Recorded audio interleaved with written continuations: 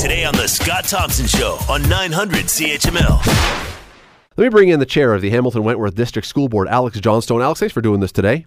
At what point how do schools start to make up for these lost lessons when kids are out of class for these days? Well, Scott, you know that it must be something big happening in the weather world when TDSB gets shut down. This is apparently the first time in history that all of their schools have been shut down. And here in Hamilton, 4 is our maximum number that we've ever reached. We reached it once before in 2013. We were closed due to weather for 4 days.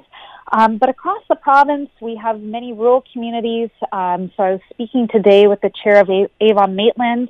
The maximum number of snow days they have had there is 14 days, including 7 consecutive snow days.